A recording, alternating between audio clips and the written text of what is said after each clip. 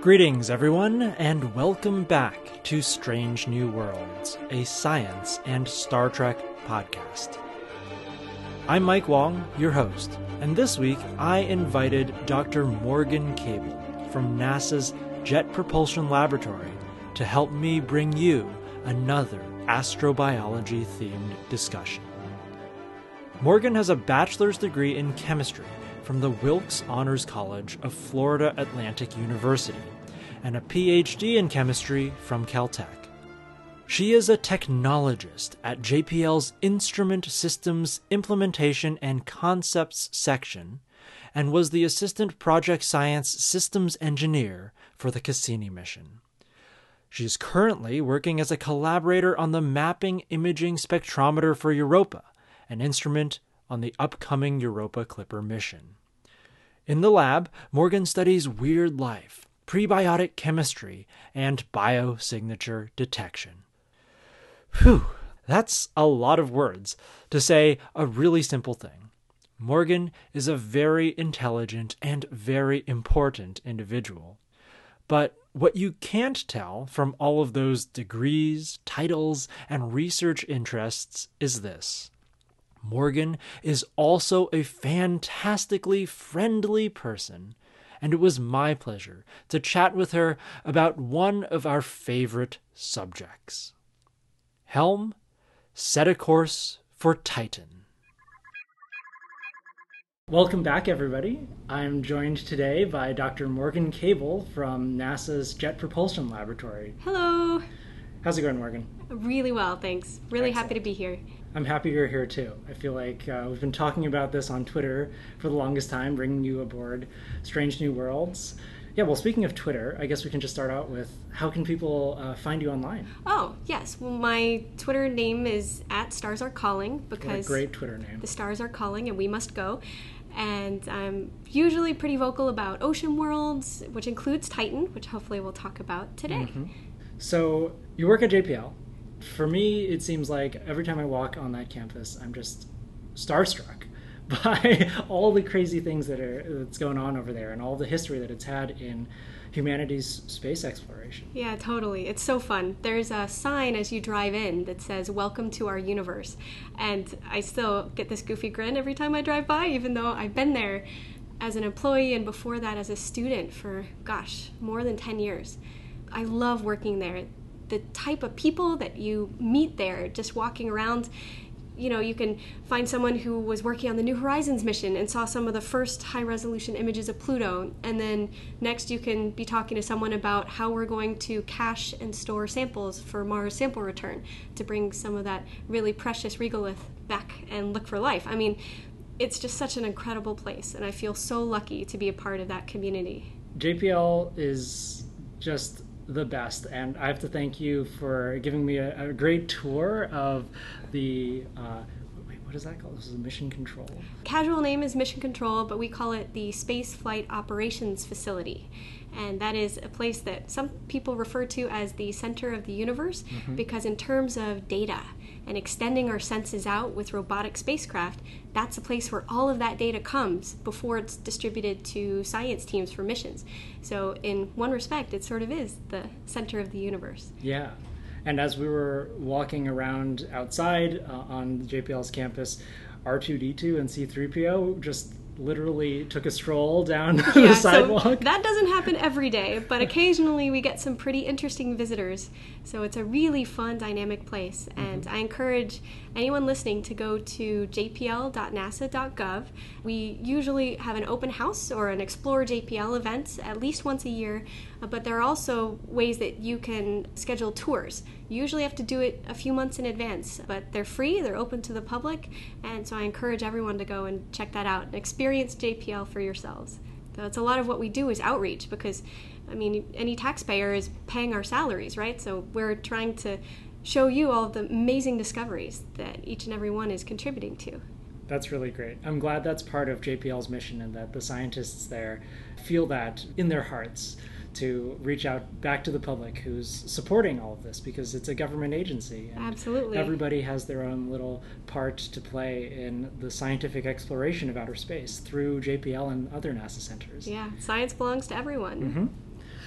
So we're here on a science and Star Trek podcast. So Morgan, I was wondering, I actually don't really know, are you a Star Trek fan? I am definitely a Star Trek fan. I grew up watching a lot of the original series and The Next Generation. I really had an affinity for sort of how science was approached there and just the way that they dealt with simple problems like, in particular, not interfering, that prime directive. Mm-hmm. That's something that we think about whenever we're trying to go and explore some of these places where life could exist. So it's funny, the connections that you make with these things that you experienced in your childhood or continuing on. I still watch Star Trek in my free time. Yeah, the prime directive, of course, is that guiding principle of Starfleet where you're not really supposed to interfere with another civilization's natural development, especially if they are pre-warp capable. And there's a interesting parallel that you brought up to planetary protection, which is our responsibility to try not to infect other worlds, infect in quotes, I guess, with our own biology, just in case we destroy what might possibly be living there, and sort of as stewards of all of the amazing natural phenomena that we encounter in the universe. But it is a very fine line to cross because it's hard to go somewhere and actually make really detailed measurements and investigations without sort of tampering with these objects. And as we get closer and closer to places that may harbor life, those are the really exciting places that we want to go to, but we also need to be very careful about that. So I was wondering if you can speak a little bit more about how we navigate this fine line. Sure. So JPL has a whole department called Planetary Protection, and it sounds like these men and women should wear capes. They don't usually wear capes, at least not that I've seen, but they're a very critical part of making sure, like you said, that we don't, number one, contaminate other worlds, but also to make sure that if we bring something back, say, like Mars sample return, that we don't contaminate Earth with some of these alien, if there are alien microorganisms there. So both of those things we think very critically about, and most of the work that I've been involved in is trying to send spacecraft to other places like Europa, like Enceladus, or Titan. And in these places, there is liquid water. And everywhere on Earth that we find liquid water, we find life. So that means that potentially life could exist there, first of all, like alien life. But secondly, and importantly, if we accidentally have some microbial hitchhikers on our spacecraft and that touches that water, they could potentially float away and start growing and infect that other world. And I want to find life somewhere in the universe as much as anyone, but how bad would it be to finally find life somewhere and then realize we put it there by accident with another spacecraft? So we have all sorts of techniques for making sure our spacecraft are very clean, as sterile as they can be. Nothing's going to be perfectly sterile, but we have strict requirements to try to clean them as much as possible before we send them to these places. People ask me all the time, is there life on Mars? And sometimes I like to shock people and say, yes, there's almost certainly life on Mars, and we brought it there because there's probably at least one, but probably many more microbes that have hitched a ride on one of our spacecraft and landed on Mars. Now, whether or not they have survived in that environment is another question, but... You're exactly right. The toughest form of life on Earth, aside from the water bears, you know, the tardigrades that everyone's seen those cute pictures of with the little legs and stuff, they're something called bacterial spores. And these we know survive in space. We've actually done tests to prove that. They essentially go into this state of hibernation or stasis, where they form a really tough coat around their DNA. And that spore, it's called a spore, can survive for presumably an indefinite amount of time. And so chances are, if some of these really tough hitchhikers were aboard and not effectively cleaned off of some of our previous spacecraft, they would still be there today. Now, it's not like they're growing, right? They're sort of in stasis. But if, say, things were to get warmer and wetter, potentially they could germinate, which means turn back into normal bacteria and start to grow and multiply. So you mentioned tardigrades. Yes. How much do you know about tardigrades? I know they're awesome. I know they survive in space, and I think they're adorable. But I have a friend who is very afraid of them. Like, if they were life-sized, I think it'd be cool to ride one, but she thinks they'd be terrifying. You mentioned before we actually started recording that you hadn't seen any Star Trek Discovery of the new series. Correct. So you probably don't know that there is a macroscopic tardigrade. No way! In Star Trek Discovery. Really? Yeah. Okay, I have to start watching this then. It's pretty great, and I've been trying to find somebody who knows a lot about tardigrades and actually studies them. Ooh. So I don't know if you can talk a little bit about tardigrades, or if you know somebody who I should bring on this podcast. Gosh, I'll bet there's someone out there that's related to astrobiology who knows a lot more than I do. Mm-hmm. I do know that they have been put in some type of space environment, so vacuum, low temperature, and they're able to survive for certain periods of time where they're completely dried out, sort of as if they had hitched a ride on some kind of comet or meteorite. I also know that they have been proposed as being included in one of our first interstellar missions, something that might be accelerated, say, with a laser to like really, really fast, maybe close to the speed of light, so it can get to one of these planets in orbit around another star. And there are some planetary protection concerns with that, right? Are we contaminating another world? Right now, the only rules that we have, the international rules from COSPAR, which is this organization that sort of is trying to keep us from contaminating other worlds, so far those rules only apply to the solar system. So we'll have to see what the future holds in terms of whether or not tardigrades can be our first interstellar ambassadors. Wow. Yeah, so the tardigrade in Star Trek Discovery actually does go into one of these hibernation modes where it basically releases all of the water and sort of shrivels up and goes into stasis, where it's trying to basically survive in a very harsh environment. And it's interesting that that's actually what they do. Yeah. That's so great. I didn't plan on talking about tardigrades, but I love the tardigrade in Star Trek Discovery. It's one of my favorite characters, although it's not really a character. It's just something cool that they find. But I think it's so great. I think so too. We've talked about so many different things in so many different places in the solar system and beyond already, but I actually brought you here to talk about Titan. Yes, one of my favorite worlds. Yeah, mine too. And so at the end of episode 28, which was the last astrobiology themed episode that we did on Strange New Worlds, I sort of teased that maybe we would have a Titan episode next. Woohoo! And so yeah, here we are. Morgan, you definitely are a huge Titan fan, and you also study Titan. There are some connections for Titan in Star Trek. There's at least one appearance of Titan. In the 2009 Star Trek movie, the J.J. Abrams reboot, they flew into Titan's atmosphere.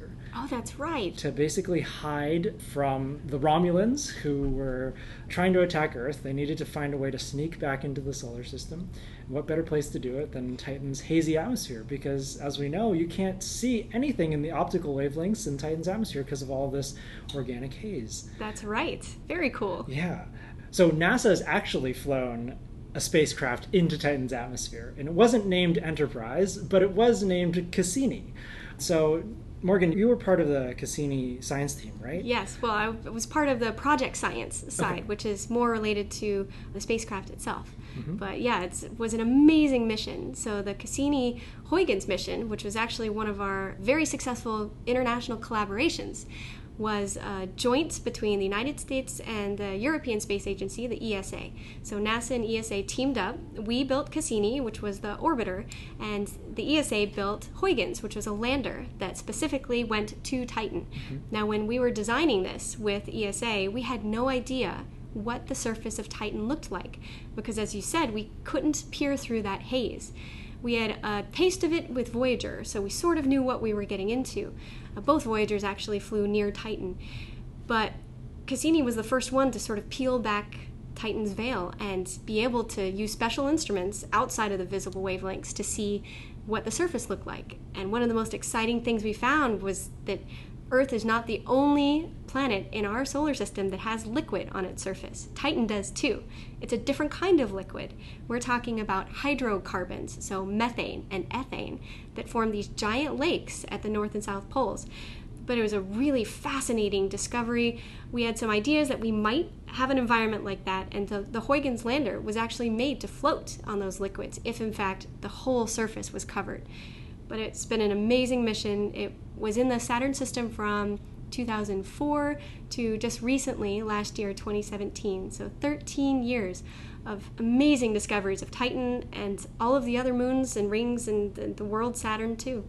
So you mentioned that Cassini and Huygens used interesting different ways to probe Titan's atmosphere and also its surface. So what were some of the instruments involved in making those discoveries? So the Romulans might have been able to try to peer in through the atmosphere and see the Enterprise if they'd used some different wavelengths. Now, these haze particles that are present in Titan's atmosphere, kind of like the haze layers that form here in Los Angeles, they're tough to see through with visible wavelengths, but there are certain windows, that's what we call them, areas of the spectrum where we can peer through that and look all the way to the surface. Some of those are in what we call the near infrared.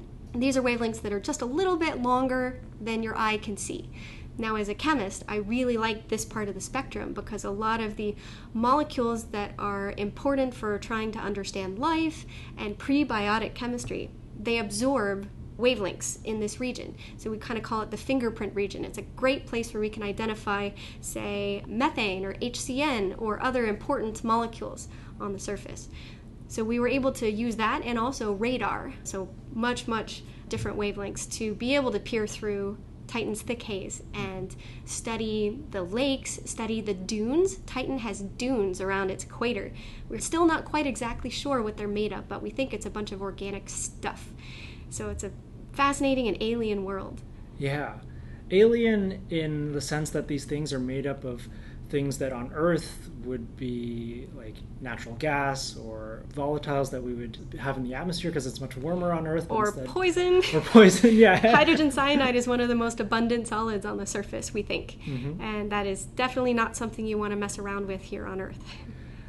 But also very familiar to Earth because the types of morphologies that you see on Titan, as you said, it's a world that has liquid on its surface, the only other world that has stable large bodies of liquid on its surface. It's got dunes, it has what looks like river valleys, right? And so sometimes I think to myself, what is the planetary body in our solar system that is most Earth-like? And in some ways, it's Titan because of the very active hydrological cycle that is happening on its surface. You're totally right. It's a hydrologic cycle, but here hydro doesn't mean water, it means hydrocarbon. And I like to think of it that way too. Sometimes when I go out to the public and try to tell them about Titan, I'll sort of trick people. I'll put two images side by side, black and white of course, because otherwise the blue ocean gives it away. But if you look at Titan and Earth, and both in black and white, sometimes you can really easily confuse the two. There are some river channels and shorelines of some of these Titan beaches that look very similar to some shorelines you might find here on Earth. And as you mentioned, there are plenty of organics on the surface of Titan. And so that leads many of us to wonder, is there life on Titan's surface? Because we are made of organics, and these organics are all over Titan. There's seas and lakes of methane and ethane, and dissolved in them are things that are made in the atmosphere, larger organic molecules that rain or snow down onto the surface, and then they can be changed there too. So Titan is a very intriguing world for that matter, that it has so much carbon in the form of hydrocarbons and nitriles bonded to nitrogen, but it's also very different. So Titan is extremely cold, about 90 degrees on the Kelvin scale. So Earth is more like 300 on that scale. So it's quite cold compared to Earth. There's a real lack of oxygen in Titan because most of the oxygen is frozen in the water bedrock. Water exists on Titan. There's plenty of it, but it's all very frozen and makes the rocks basically on Titan's surface.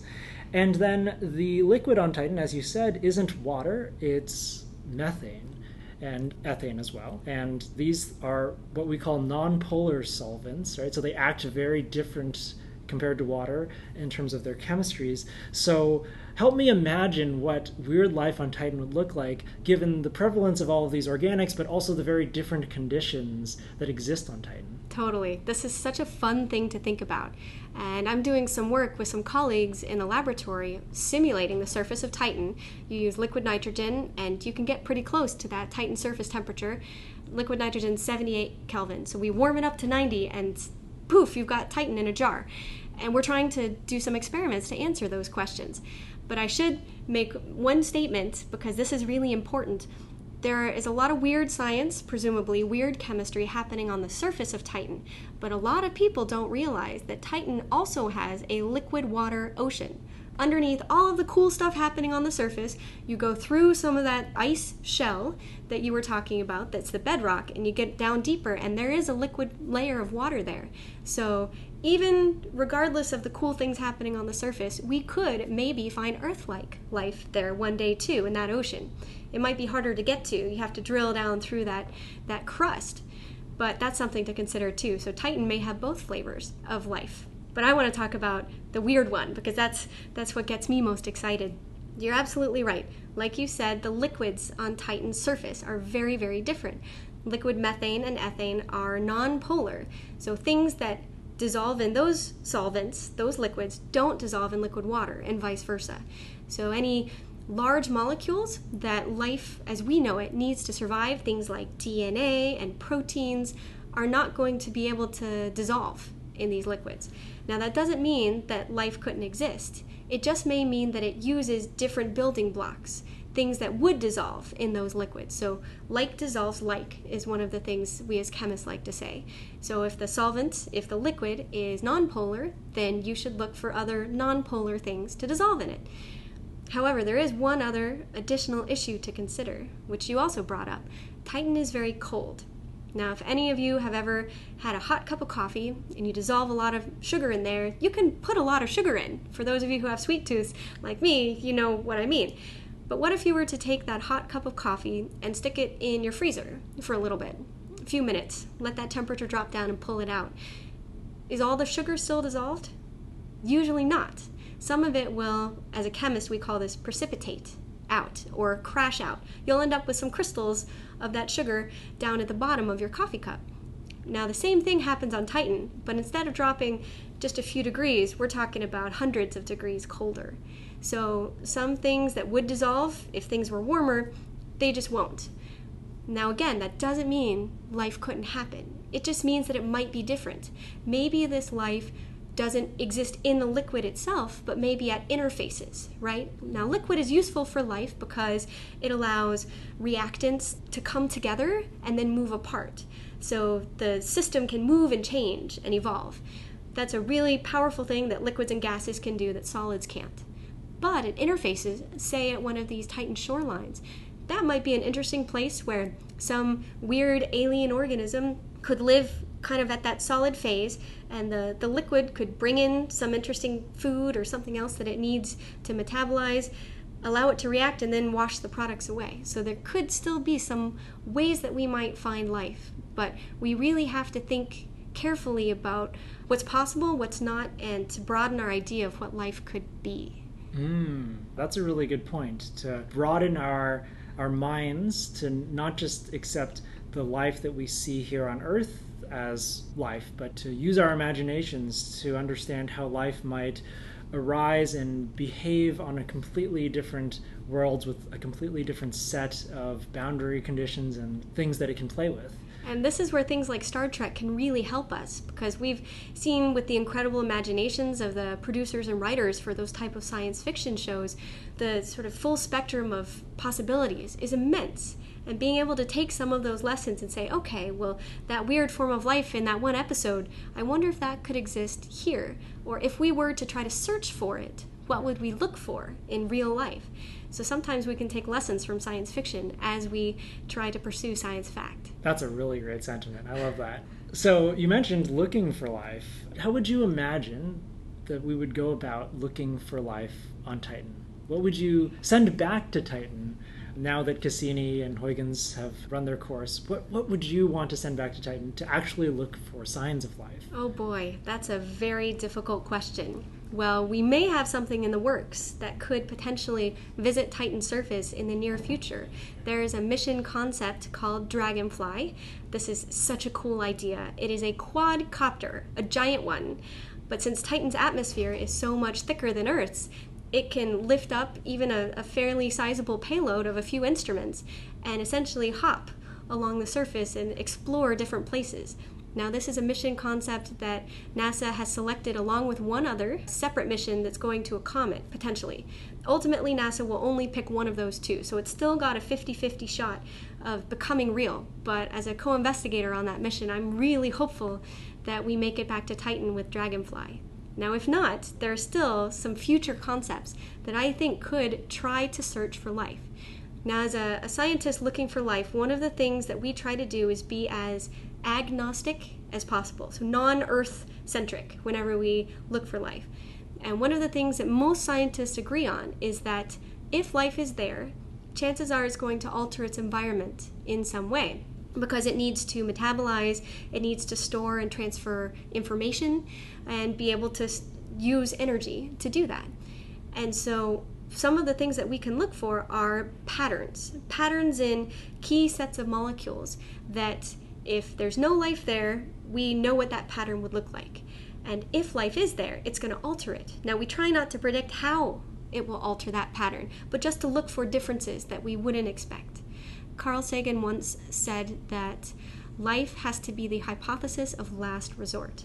Now, that means that you have to have excluded out all other possible explanations. And if you design your experiment right and you do that, the only theory left, the only thing that makes sense is life. And that's what we're trying to do when we search for life in these places. Wonderful. I really hope that Dragonfly gets selected. No offense to the other group going to the comet. It's really a shame that NASA can't send both of those missions, or even all of the 12 that were in the initial submission. Yes, we'd like to fund everything. Yeah. But unfortunately, there's only so much money to go around, and we do the best that we can with the funding that we do receive. And I commend NASA on making some really difficult decisions when it comes to that process. Well, even here on Earth, though, we are doing some really cool Titan science, and you're doing some of that in your lab. So I was wondering if you could tell us more about the types of lab work that you're doing that have implications for Titan. I would love to. Titan is a fascinating world, and luckily it's one that we can recreate here in the laboratory.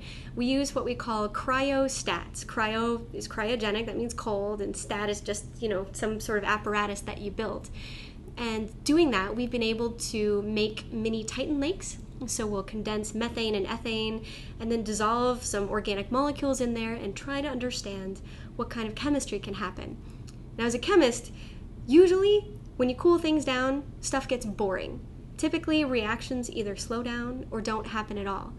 But one thing that we're finding on Titan is that that's not true at all. There are some reactions that happen very quickly, like that, at freaking cold temperatures, and it's just crazy. We're learning that these places in the outer solar system that we thought were boring and dead and cold and just not active, turns out they're very dynamic. There's active chemistry happening. There are active physical processes happening too, and we're just starting to learn some of those things. One of the things that we've discovered in the laboratory is we took one molecule that's pretty common on Titan's surface, benzene, which you don't want to breathe in here on Earth. It's bad for you. But on Titan, you wouldn't be breathing that anyways because there's no oxygen. So it's fine. So there's benzene. It's a solid on the surface of Titan. Now, when you mix that with liquid ethane, which is also abundant on Titan, it's part of the lakes, what we discovered was that these two molecules end up rearranging themselves into what's called a co-crystal. It's sort of like table salt is a crystal. This is a similar type of thing, but at these low temperatures, the bonds between those don't need to be quite as strong to still hang on. And what we've discovered is this sort of behaves as what you might think of as a hydrated mineral here on Earth. This was the first co-crystal we discovered. Since then, we've discovered at least one more for sure, and we've got tentative evidence for a few others. Not just between liquid and solid, but between solid and solid. So there are associations that are happening that we might not necessarily predict that could sequester or store away some things. There are lots of mysteries on Titan, like there should be a ton more ethane on the surface than we see. And one of the theories is, well, maybe it's being stored underground in processes like this. So this is helping us try to answer some of these lingering questions about Titan, and potentially could help address some of the prebiotic questions. So before life forms, getting those molecules together in the right place at the right time to maybe lead to life one day. And these co-crystals, you said, are held together by bonds that aren't quite as strong as the conventional types of chemical bonds that you would think of working on Earth. I think in your paper you mentioned that they were van der Waals forces, right? That's exactly right. So most biological processes that happen here on Earth tend to use two types of bonds. They tend to use covalent bonds. Those are pretty strong. It takes some energy to make them and some energy to break them. And then there are hydrogen bonds, and that's how, for example, your proteins in your body can fold and do all sorts of things. DNA uses hydrogen bonding too. That one's a little bit weaker, but both of those are still pretty important. Now, on Titan, covalent bonds are way too strong. At those low temperatures, there's no way you're going to get enough energy to break or make those kinds of bonds, usually. We're finding some chemistry like that might happen. But what we're finding is that weaker associations, like hydrogen bonding and this thing called van der Waals, tend to happen at Titan and kind of take the place of those other stronger bonds here on Earth and do the same kind of chemistry. The van der Waals happens when you have two molecules that are polarizable. So when they get close to each other, one kind of goes slightly positive, one kind of goes slightly negative, and oh hey, opposites attract, and you'll get a very gentle attraction between them. Definitely not as strong as some of these other bonds, but at low temperatures, it's just enough. And so it may be that life in these cold environments just uses the same tools we know of, but just slightly shifted in energy. So a different set of tools, but things that we're still familiar with.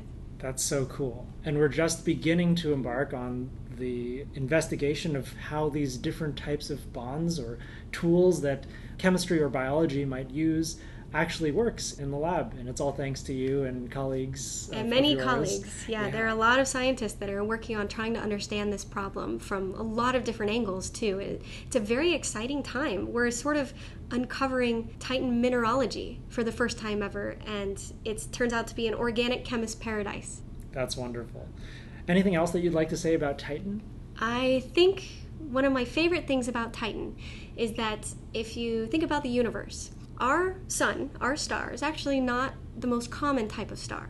The most common star, at least in our observable universe, is a red dwarf, which gives off a lot less light. So any planet in a stable orbit around a red dwarf is going to get less light. In fact, it'll get about the same amount of light as Titan does. So chances are there are a lot more Titans than Earths out there. And so if we can find hints of prebiotic chemistry or maybe even life on Titan, that really gives me hope that one day we'll find similar types of life out there in the universe. Excellent. Wow. This is so great. Everything that you're saying, I just feel like I want to quote it.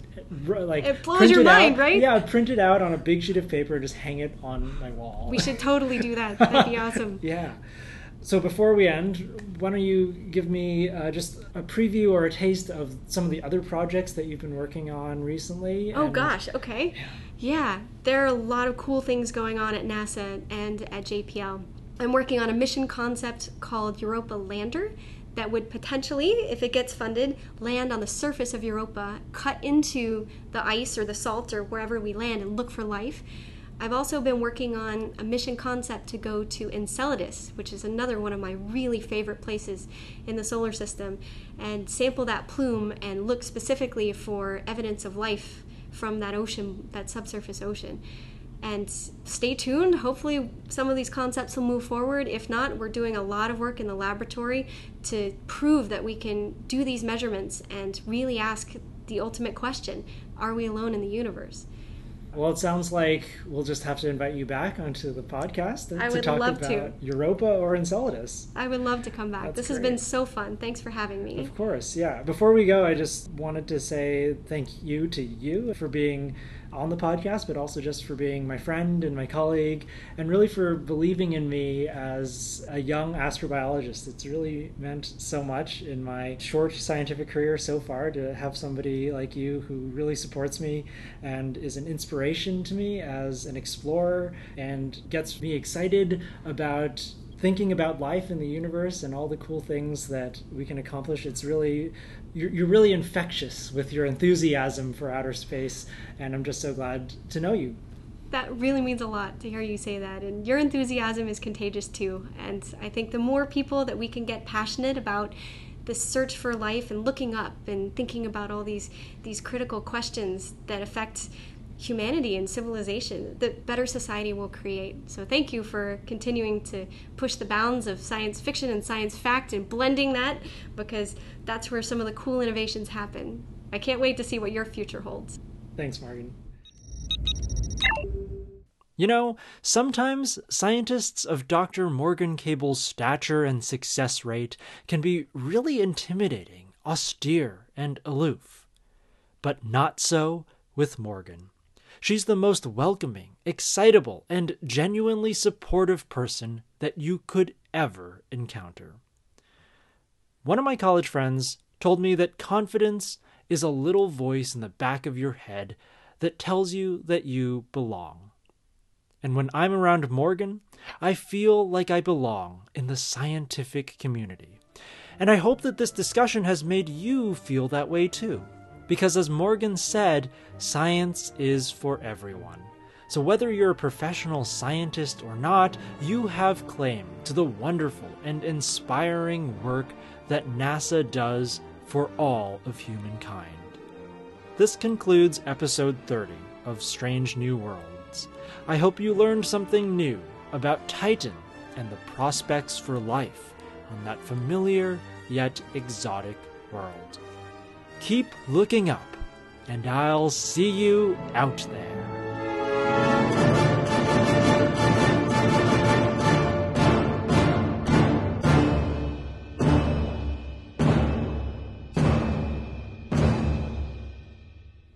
How do you work with HCN? Very carefully.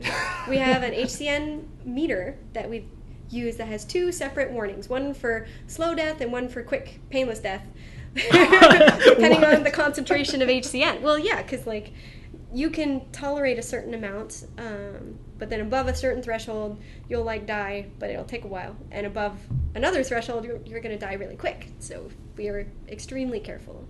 Work with very small amounts in the fume hood. It took a long time to get permission from safety to do that, but they've been really good at working with us. There's a saying, there are old chemists and there are bold chemists. There are no old, bold chemists, because they've all blown themselves up.